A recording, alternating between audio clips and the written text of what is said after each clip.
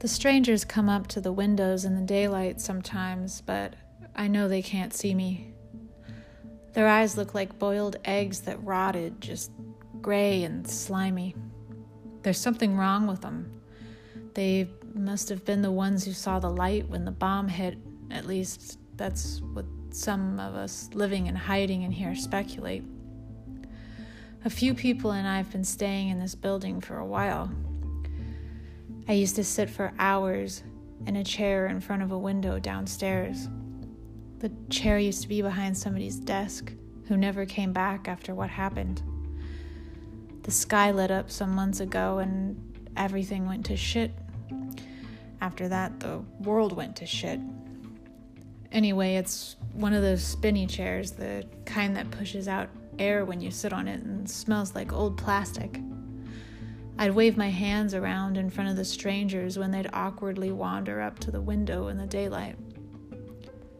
They'd shuffle over, sniffing around blindly, feeling on things like the masonry walls or the overgrown weeds, hoping to find something to latch onto.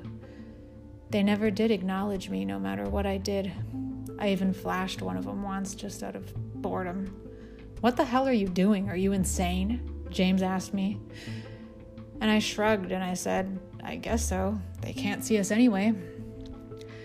It was a game because we would get so bored inside the building knowing that at nighttime we couldn't leave any of the lights on. And we would be fumbling around just like them in the dark until it was dawn again. We learned that while they can't see in the daylight, nighttime is completely different. If you put on any kind of light, they'll know exactly where you are, and they'll see you. It could be one spark, one match, one glint of static, and they come for you. And when they come for you, and they will, because they'll see even the faintest flicker, they'll rip you apart. I've never seen it happen, but some of the people here already have. I don't think I want to see it. Today I'm sitting here wondering what to do about the dwindling food supplies and the boredom, the loneliness, the isolation, the growing resentment among the survivors here.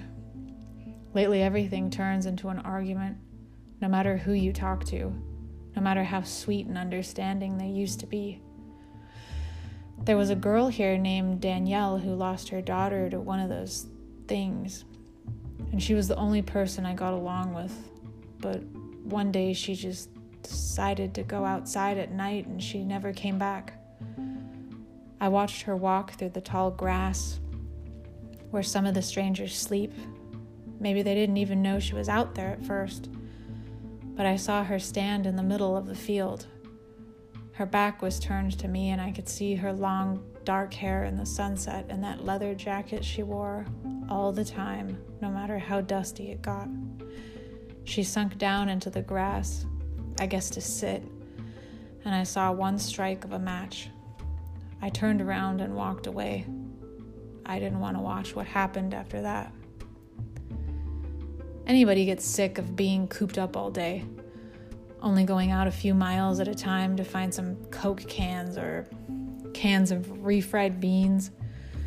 There's 3 of us left, including me, meaning there's James and Bridget. Bridget, what a name. Bridget's gone cold lately, though, meaning that I think she's losing touch with reality, and so James and I take care of her till she gets it back together. "Who's going to go out this time and get supplies?" James asks. And I want to go out. I want to feel the cold morning air outside. "We need a fire today," he says. "We need one tonight, too, and we can have it in the basement without them seeing.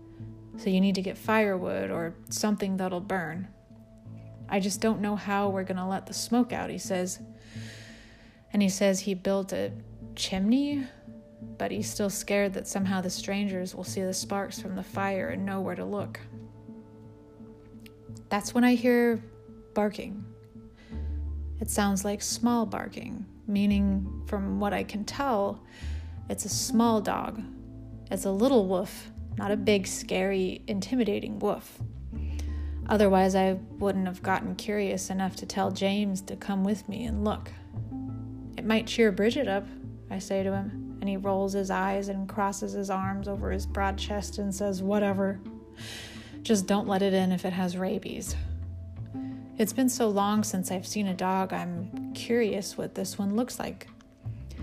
I'm imagining him like a terrier with a spot on his eye, or maybe he's a little fluffy Pomeranian that got away from his rich owner in the hill country and found his way out here by himself looking for help. When I get to the window, I call him over. Who knows if it's a he or a she, but to me, for some reason, I always call dogs he and cats she. He's nothing like I pictured. He's a black and white border collie, and he's the friendliest dog I've ever seen. When he sees me, it's like he smiles, but he keeps on barking as if he's trying to tell us something. But there's nothing that either of us can see. Hopefully he doesn't bite, I say, because I have to leave and get the firewood and supplies. I say to James, and he says he wouldn't go outside so long as that thing was out there because he wouldn't want to risk getting bitten. I don't care about anything anymore. I savor the idea of it biting me and me having something to do, like tending to a wound or strangling a dog until it stops biting me. I live so much in my mind now that anything that happens in the house,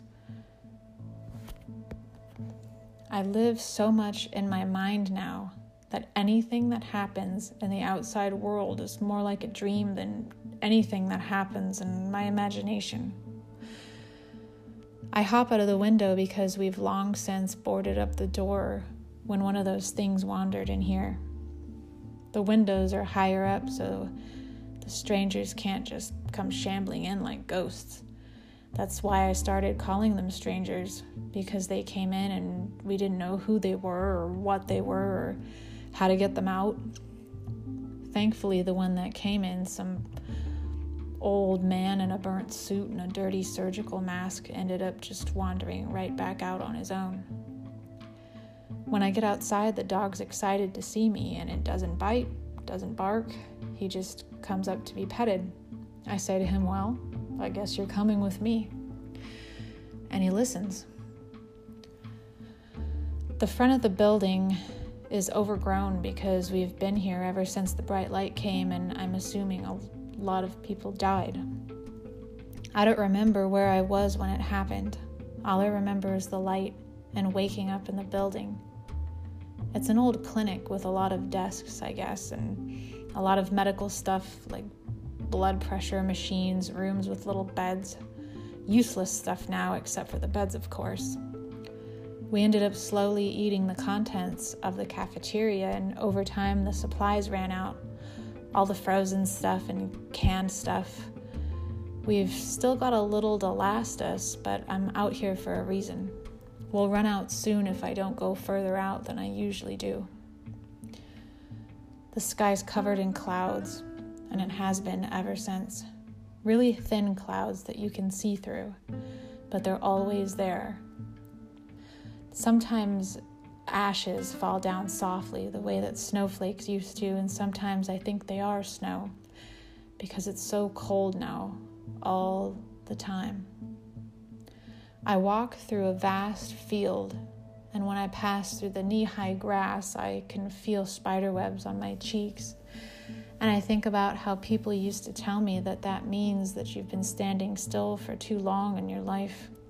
But when I look up, I know it's probably from the dead trees that are alive with spiders now. The idea hits me that there might also be snakes in here, but now that I got this dog, at least I'll know ahead of time. We could have been out there all day, or just a few hours. It passed so calmly, so quietly, that I didn't even notice when I saw a building I hadn't ever seen before, at least not at first. It's an old gas station, and I think, good, candy bars, something else to eat besides bland food.